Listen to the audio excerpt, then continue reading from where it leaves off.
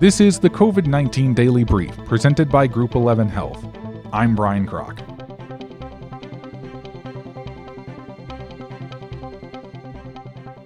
Today we bring you stories and interviews from the front line in South Carolina. I am here with Dr. John Comisi, who is an associate professor at the Medical University of South Carolina College of Dental Medicine, as well as the infection control officer at the college. How are you doing, John?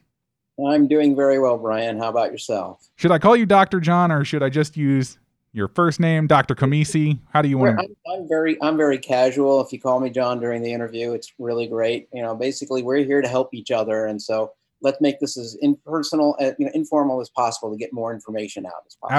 Absolutely. All right, so I do have a few questions for you. The first one being, how is the South Carolina Dental Association ensuring that the dental community in South Carolina has the proper PPE to protect their team and their patients? And can you also explain what PPE actually is? Sure. PPE stands for the personal protective equipment that we typically use in the medical and health professions. That's the gowns, the masks, the gloves, et cetera, that we typically use. And in dentistry, we've been working with various PPE in our offices for years. Most of the time when I was working in private practice prior to joining the university, I would wear gowns and head covering and face shields and masks and gloves, et cetera, and so forth on a routine basis. And many of the dentists throughout the United States work in that fashion. So the dental profession has actually been ahead of the curve even prior to the pandemic. The reality, unfortunately, nowadays is because of the insidious nature of the COVID-19 virus, we don't know who's sick. And so we have to treat everybody as if they are potentially ill with the virus before they're seen, which is why the American Dental Association, the Board of Dentistry in South Carolina, the South Carolina Dental Association, has urged all of our members to only treat emergency patients right now. Because dentistry, dental hygienists, dental assistants, dentists themselves are all at the very highest risk because of the aerosolization of how we treat people. When you go in and have your teeth cleaned or have a filling done, there's an aerosol that's generated. So we're getting it smack right in the face all of the time. So we need to make sure that we're not creating any aerosolization processes right now, which is why you're not going and getting your teeth cleaned, why you're not getting a filling done at this point in time, because it puts the caretakers at risk and the person in the chair as well, because this virus is insidious in how it's the droplets that get onto our skins, that then will go into our nose, our eyes, our face, et cetera, and so forth, if we're not constantly cleaning. The nice part is that the virus is very, very fragile. It can be killed with soap and water, which is why we're talking about cleaning hands all of the time. So this can be combated. It's just that until we have a reliable, constant testing basis, we have to be careful. So what South Carolina Dental Association is doing in conjunction with other organizations in the state, we're distributing PPE to the dental professionals that are maybe not fully ready for the next wave of things. The N95 masks, which essentially are the special masks that fit so tightly on your face that when you wear them for any great length of time, it leaves creases all around your face. You may have seen some of the photos of the nurses and physicians that have those creases all around their faces. The N95 mask puts a lot of pressure. And the reason for that is to prevent any kind of air from getting in that isn't filtered into our respiratory tract. So what is going on is beginning tomorrow in Greenville, they're giving away PPE to all of our member dentists that are in need of it, so that this way, when they are treating patients in this emergency basis, they can be better able to take care of the patients and at the same time protect themselves during this very weird time in our lives.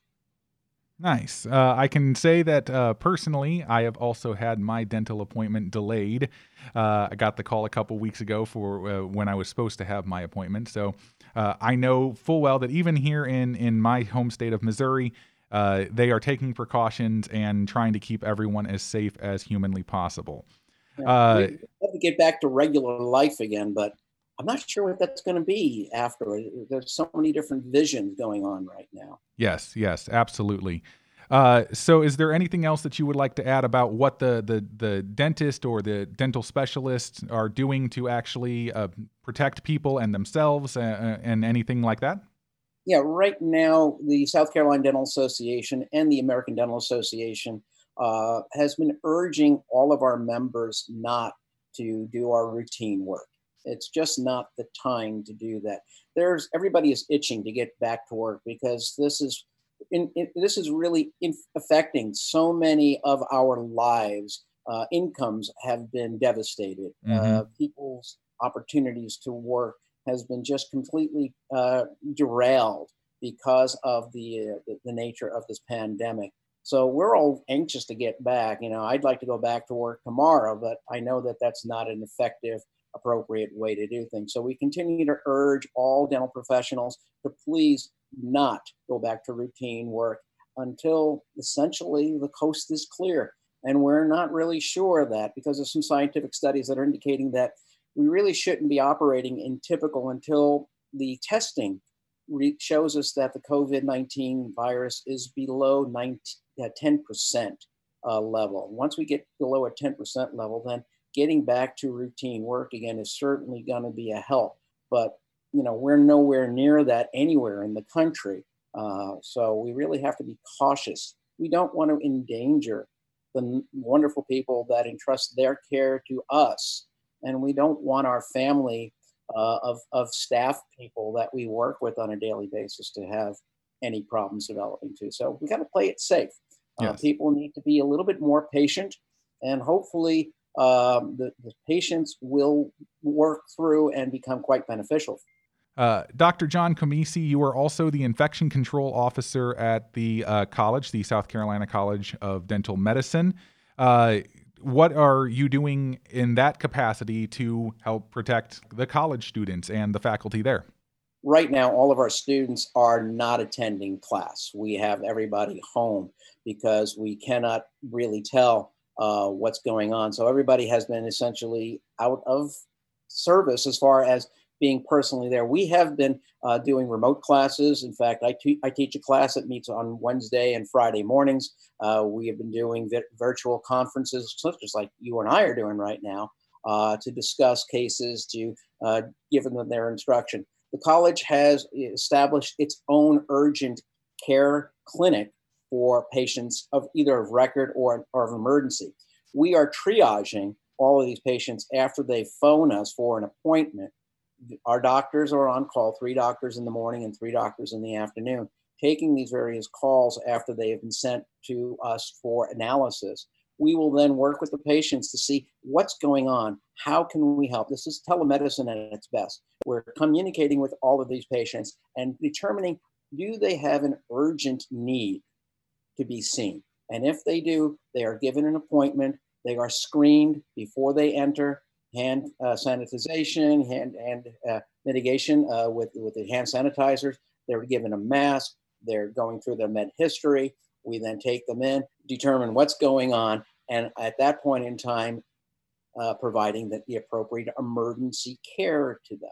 And that's the extent of what we're doing right now. We're not really doing any other things other than getting people out of pain and getting them, getting the infection under control. Our job as dentists right now are to keep people out of the emergency room. If we can keep them out of the emergency room, that won't overwhelm our ER staff and our physicians and our hospitals. If we can keep people away from the hospitals that don't need to be there, that's what our job is. That's our frontline work in the dental profession. All right. Thank you very much, Dr. John Comisi, Associate Professor at the Medical University of South Carolina College of Dental Medicine. You're welcome. My pleasure. I am now here with Dr. Jeff Gardner, the South Carolina president of the Academy of General Dentistry. Dr. Gardner, how are you doing today? Great, thank you. So my first question for you would be, how is COVID-19 affecting AGD dentists in South Carolina? Well, as many know, for the state of South Carolina, we were given guidelines on March 16th to basically stop practicing dentistry, in a sense that they were asking us to no longer provide elective procedures and really only see patients in an urgent and emergency situation. So the dentists in South Carolina have essentially been shut down since then. And I know for myself, we've scheduled a few emergency hours here and there just to see patients that really need to be treated, those that are in pain or that have swelling. And so we found ourselves at home wondering when we're going to go back. And as the governor is slowly starting to reopen different sectors of the state, we are now in a position where we're asking, what has COVID-19 done to the practice of dentistry? What changes are we going to have to be, are we up against as far as different OSHA and CDC recommendations? And we anxiously kind of await some sort of guideline when it comes to that. Now, do you think that things will get back to normal in a few months, or do you believe that there will be permanent changes that'll happen to the procedures and stuff involving dentistry after COVID-19 has gone away, basically? Well, it is an unknown. Personally, I feel like we will probably overreact in the beginning, and we will introduce more infection control measures. And along with those, there will probably be regulations from the American Dental Association and from different organizations. And it could be that down the road we relax them a little bit. But if any of dentists that have practiced in the age of HIV know that we made major changes in dentistry in that atmosphere, and it was for the better. So I feel like we have changed forever, but we just don't know exactly what the final result of this disease is going to be. All right, and I also would like to ask: a lot of people view dentists as just people who fix teeth and will help with similar problems like that. But I know, even just from personal experience, that dentists do a lot more than that, and they can diagnose early onsets of certain diseases. Could you possibly just give a brief synopsis of some of the other things that dentists actually contribute to society? Well, yeah. What we're taught in dental school is that the mouth is the mirror to the entire body and the whole system, and so what we're trained to do in our training is we look at the entire system, the entire individual. That's why we update medical histories. And a lot of patients don't realize that every time they go in to get their teeth cleaned, when the dentist comes in to check gums and check their teeth for cavities, we're also doing a cancer exam. And we're looking at all areas. I've had opportunity to point out dermatology situations for patients, and then there's just a lot of clues in the mouth that lead a dentist to help a patient seek health care elsewhere. So we do have a very important part as gatekeepers in the whole medical realm of things, because I feel that most of my patients see me, they see me more than any other healthcare provider. I know from personal experience, I see my dentist at least 2 or 3 times a year, and that is certainly more than I see my doctor. So you are correct. Right. Yeah. All right. Well, thank you, Dr. Jeff Gardner, for being on the show with me today. I do appreciate your time and everything that you are doing during this time to fight this pandemic. Thank you for everything. Thank you, and be healthy. Yes, you too. I am now here with Mr. Craig Brown, owner and president of the Greenville Drive, the South Atlantic League affiliated with the Boston Red Sox, and he is hosting the first Face Shield drive-thru at Fluor Field Stadium in Greenville, South Carolina. It's nice to meet you, Mr. Brown. Brian, it's very good to meet you. So tell us what is actually happening with this Face Shield drive-thru that you are setting up in Greenville, South Carolina. Well, we feel very fortunate. As you know, the face shields or PPE equipment are very much needed by the frontline workers who are battling the COVID-19 virus. And but a group of physicians, if you will, doctors and healthcare providers that have not been, fully on the front lines is the dental community. And so we're really now participating in a face shield program to allow the dentist, if you will, to begin to start up their practices and kind of use the face shields as something that they obviously need very much in their practice of their craft, so to speak. So tomorrow on Thursday, the dentists will have pre-registered, and they'll drive up to a special pickup area, and they'll show their identification, and the equipment will be brought out to the back of their car. Everybody practicing social distancing, and they'll be able to kind of drive away with some complimentary PPE equipment, which allows them to get their practice up and going. Nice. So what actually made you have the desire to reach out to the dental community and actually help out in this way?